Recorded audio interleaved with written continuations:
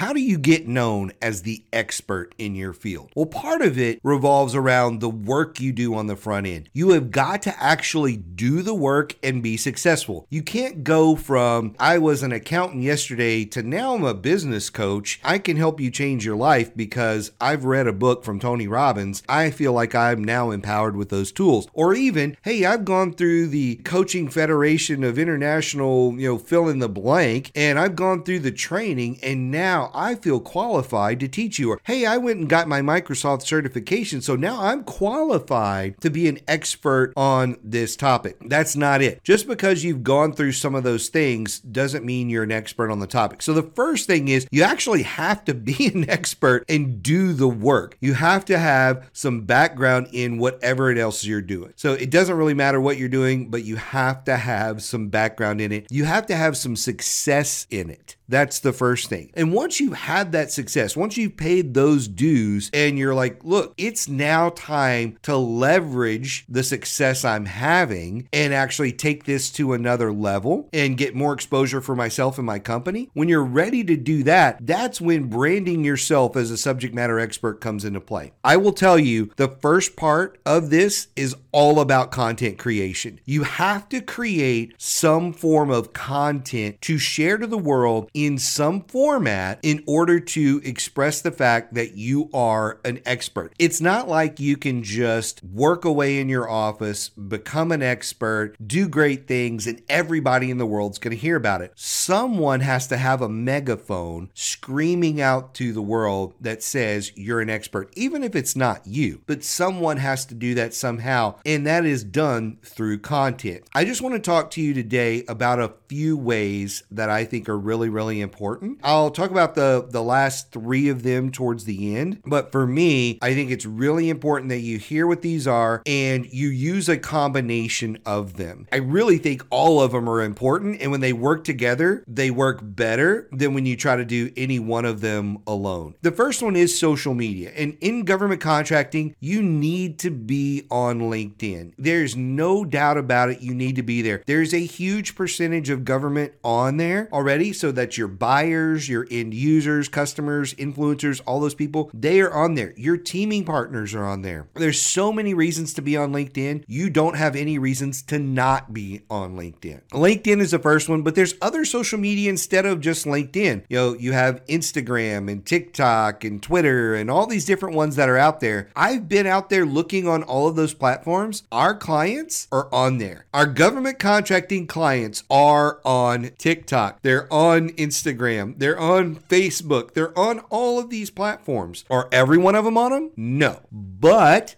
they're sprinkled out through all of the platforms, and it's tens of thousands, if not millions of users in our market on these different platforms. So I highly recommend you take a look at a couple of them, but at a minimum, LinkedIn is the platform you need to be on. Are you struggling to figure out how to get to the next level? If so, I want to encourage you to reach out to me. There's a link in the description for this podcast where you can actually click on that link and grab a time on my calendar. We'll set aside 30 minutes, talk about your business. I'll give you some tips and strategies to help you get to that next level. And if it makes sense and you want to talk about coaching, I can talk about some of those coaching options as well. So click the link in the description, and I look forward to meeting you one-on-one for your strategy session. Now let's get back into this episode. The number two thing here that I will say, and this is one of my favorites, is speaking. I was terrified of speaking when I was a kid. I was terrified of speaking when I first got into business. I've shared that story a lot, so I'm not going to do that here today, but I will say I got over it. It's one of those things where I was extremely nervous, but I was told it was the way to catapult my career, and it was not wrong. It was not a lie. It was dead on. It helped me a lot. And I'll tell you, the place to speak are webinars and conferences. There's a ton of conferences in this market. You need to be looking at conferences that you want to attend, and instead of just attending those conferences, you need to be on the lookout for when they are looking for speaker abstracts. When they have an open call to speakers or that sort of thing, you need to be looking at that, looking at the topics for the conference and submitting something. Even if you're not good at speaking, you will get a lot of people that come up and go, hey man, that was a really awesome talk about this. I could tell you were nervous, but you did an awesome job. We'd like to talk to you about fill in the blank, whatever that is. I highly recommend, even if you don't feel confident about it, start to look at speaking engagements. It doesn't have to be paid. It can all be free, and you can catapult your company and yourself in the eyes of all of your target audience by showing up and speaking. The next one is blogging or writing articles. LinkedIn has a built-in article component to it. If you have a website, you are most likely running it on WordPress. And if so, you have the blogging capability built in already. You can start sharing thought leadership right from your own website in a simple blog format. There are no rules. You could write 250 words. You could write 2,500 words each blog. Some blogs could be 5,000 words. Some could be 500. There's no set rules on how you run the blog. And it's not that important on which route you choose with that. What's important is that you start the process and you start sharing your thoughts on your topic so that you get discovered as an expert and a thought leader in your area. The other really cool thing about writing, whether it's blogging or articles, posting on websites, whatever it is you want to do, one of the really cool things about that is if you do it consistently over a period of time, you can roll that into a book at some point, which I'm going to talk about here in a little bit. If you struggle with writing, one of the websites that I highly recommend is ezinearticles.com or ezinearticles.com, however you want to pronounce it. You can go on there, create a free account. And what I love about that website is you will get daily tips on how to write. And then you will have professional proofreaders read all of your stuff. It really made me a better writer in the beginning because they were looking at all of my stuff. And initially I would always have like 23 to 25 mistakes right before I would submit. It would say, here's all the mistakes in your thing. Go ahead and correct all these. And the next thing I know, instead of 25, it was 15. And then instead of 15, it was 10. Instead of 10, it was 3. And then next thing I know, I was getting 0. 0 mistakes in each one. And so it was really awesome to help me get better as a writer. I highly recommend that if you're just getting started. The next one that I want to mention is YouTube. YouTube is still the biggest search engine on the planet. Whether you're just shooting a quick video like we do here, this is actually our podcast that I am putting into video format. So you may be listening to this on SoundCloud or Apple Podcast or whatever it may be. We're also on YouTube with a video portion. There's a lot of value in having this in YouTube searchable so that people can go find it. There's a whole different crowd of people searching on YouTube than are looking on LinkedIn and other different areas like that. I highly recommend a YouTube channel for, at a minimum, yourself, if not your company, so that you can talk about things that you're an expert on. The next one is a podcast. I'm clearly a huge fan of the podcast. We're in the 220s as I'm recording this one. I don't know exactly what number this will be. The podcast is one of those things where I just love sitting and talking and sharing knowledge. I do. I am a content creator. I didn't really know that until a couple of years ago, where I was like, I've just got all these ideas. What does that mean? And what it means is like, I just have all this stuff that I want to share with you, all these ideas, little simple tips and strategies and all those kind of things. I'm a natural content creator. I like doing it. I'm not the best at it, but I'm pretty good at it. I would say we have really reached a lot of people through the podcast. We have probably about 12 to 15,000 downloads a month, and it's growing by about 60% every single year. I love the podcast. It's a great format to connect. I don't just do the one-on-one podcast like this. We also do a podcast where I interview people. It's the same name, but the episodes just kind of have a little bit different flavor on those. You can have all kinds of different options on your podcast, but I highly recommend a podcast. And if people says, oh, you should not create a podcast, there's too many podcasts out there in the market. Every time I turn around, there's a new podcast coming out. And I'll tell you, when I look at my short list of podcasts that I listen to, it's really short because a lot of the podcasts that are out there are not very good. They're,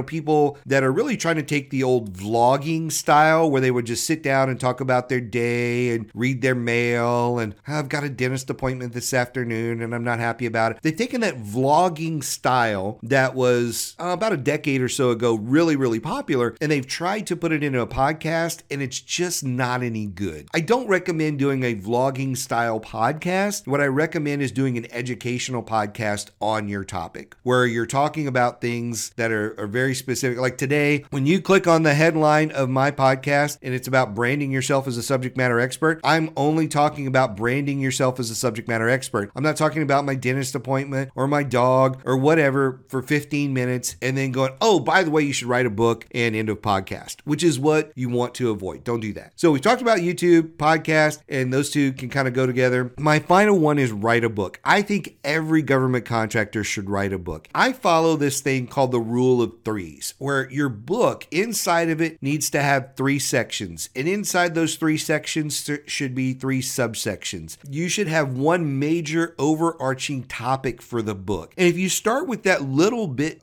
of a framework there, you can start to build on that and just write chapters. So like if my 3 sections in the book were about, let's say I was doing something on landscaping. Well, maybe the first section in the book is all about dirt, and the second section is all about plants, and maybe the third section is about curb appeal. So I've just right there given somebody an idea for a book on landscaping. We could get into the dirt. In the first section of dirt, I could talk about the types of soil that are best for, plants and different things, the types of ground in different areas of the country, and how, it's very different if you live in the mountains of Tennessee, in the rocky portions of that, versus the soil of Illinois, or the really good fertile dirt of Louisiana, or whatever it might be. And we could get into those kind of things. So like, know your soil. That might be one of the first topics that I talk about in that chapter, right? Having just those 3 blocks allows you to really think about and structure a book very, very fast. Self-publishing is not what it used to be. Self-publishing is so easy today with Amazon that no one has an excuse not to write a book. Back in the day, if you wanted to self-publish, you literally had to do what my mom did: take these printouts of your books and go down to, it was Alpha Graphics at the time. She would go down to Alpha Graphics and they would photocopy these printouts of her book, or she'd print out the book at Alpha Graphics. Then they'd take the copies and put it together, and they'd have these really goofy looking covers for the book, and they'd slap it together. Maybe they do like the little spiral bounding things or whatever. It was very difficult to produce your own book. Now you just upload the PDF, go through some checks, you can design your cover right there in Amazon, and boom, now you're distributing your book to millions of people, actually billions of people all around the globe in a few clicks. It's super, super easy. They do the print on demand for you. You never have to have boxes of books in your garage or any of that garbage. You do also get author copies. I can call in, request author copies, or just put the order in myself. And when I do that, it's about 50% off, maybe even 75% off the cover price, depending on the size of the book and that sort of thing. And so I can get copies if I want to bring a box of books to a speaking engagement or a conference or anything like that. So you really don't have an excuse to not write a book anymore. It's super, super easy. I would say most people find out about us from our books and our podcasts. Those are the top 2 places that people find us. Because guess what? They're searching about those topics, and that's how they come across our stuff. And so they can do the same with you. If they're searching about cybersecurity or landscaping or whatever it may be, they're often searching on Amazon, on LinkedIn, on their podcasting app, because they want to learn about the secrets of landscaping and soil or whatever it may be, right? It's a really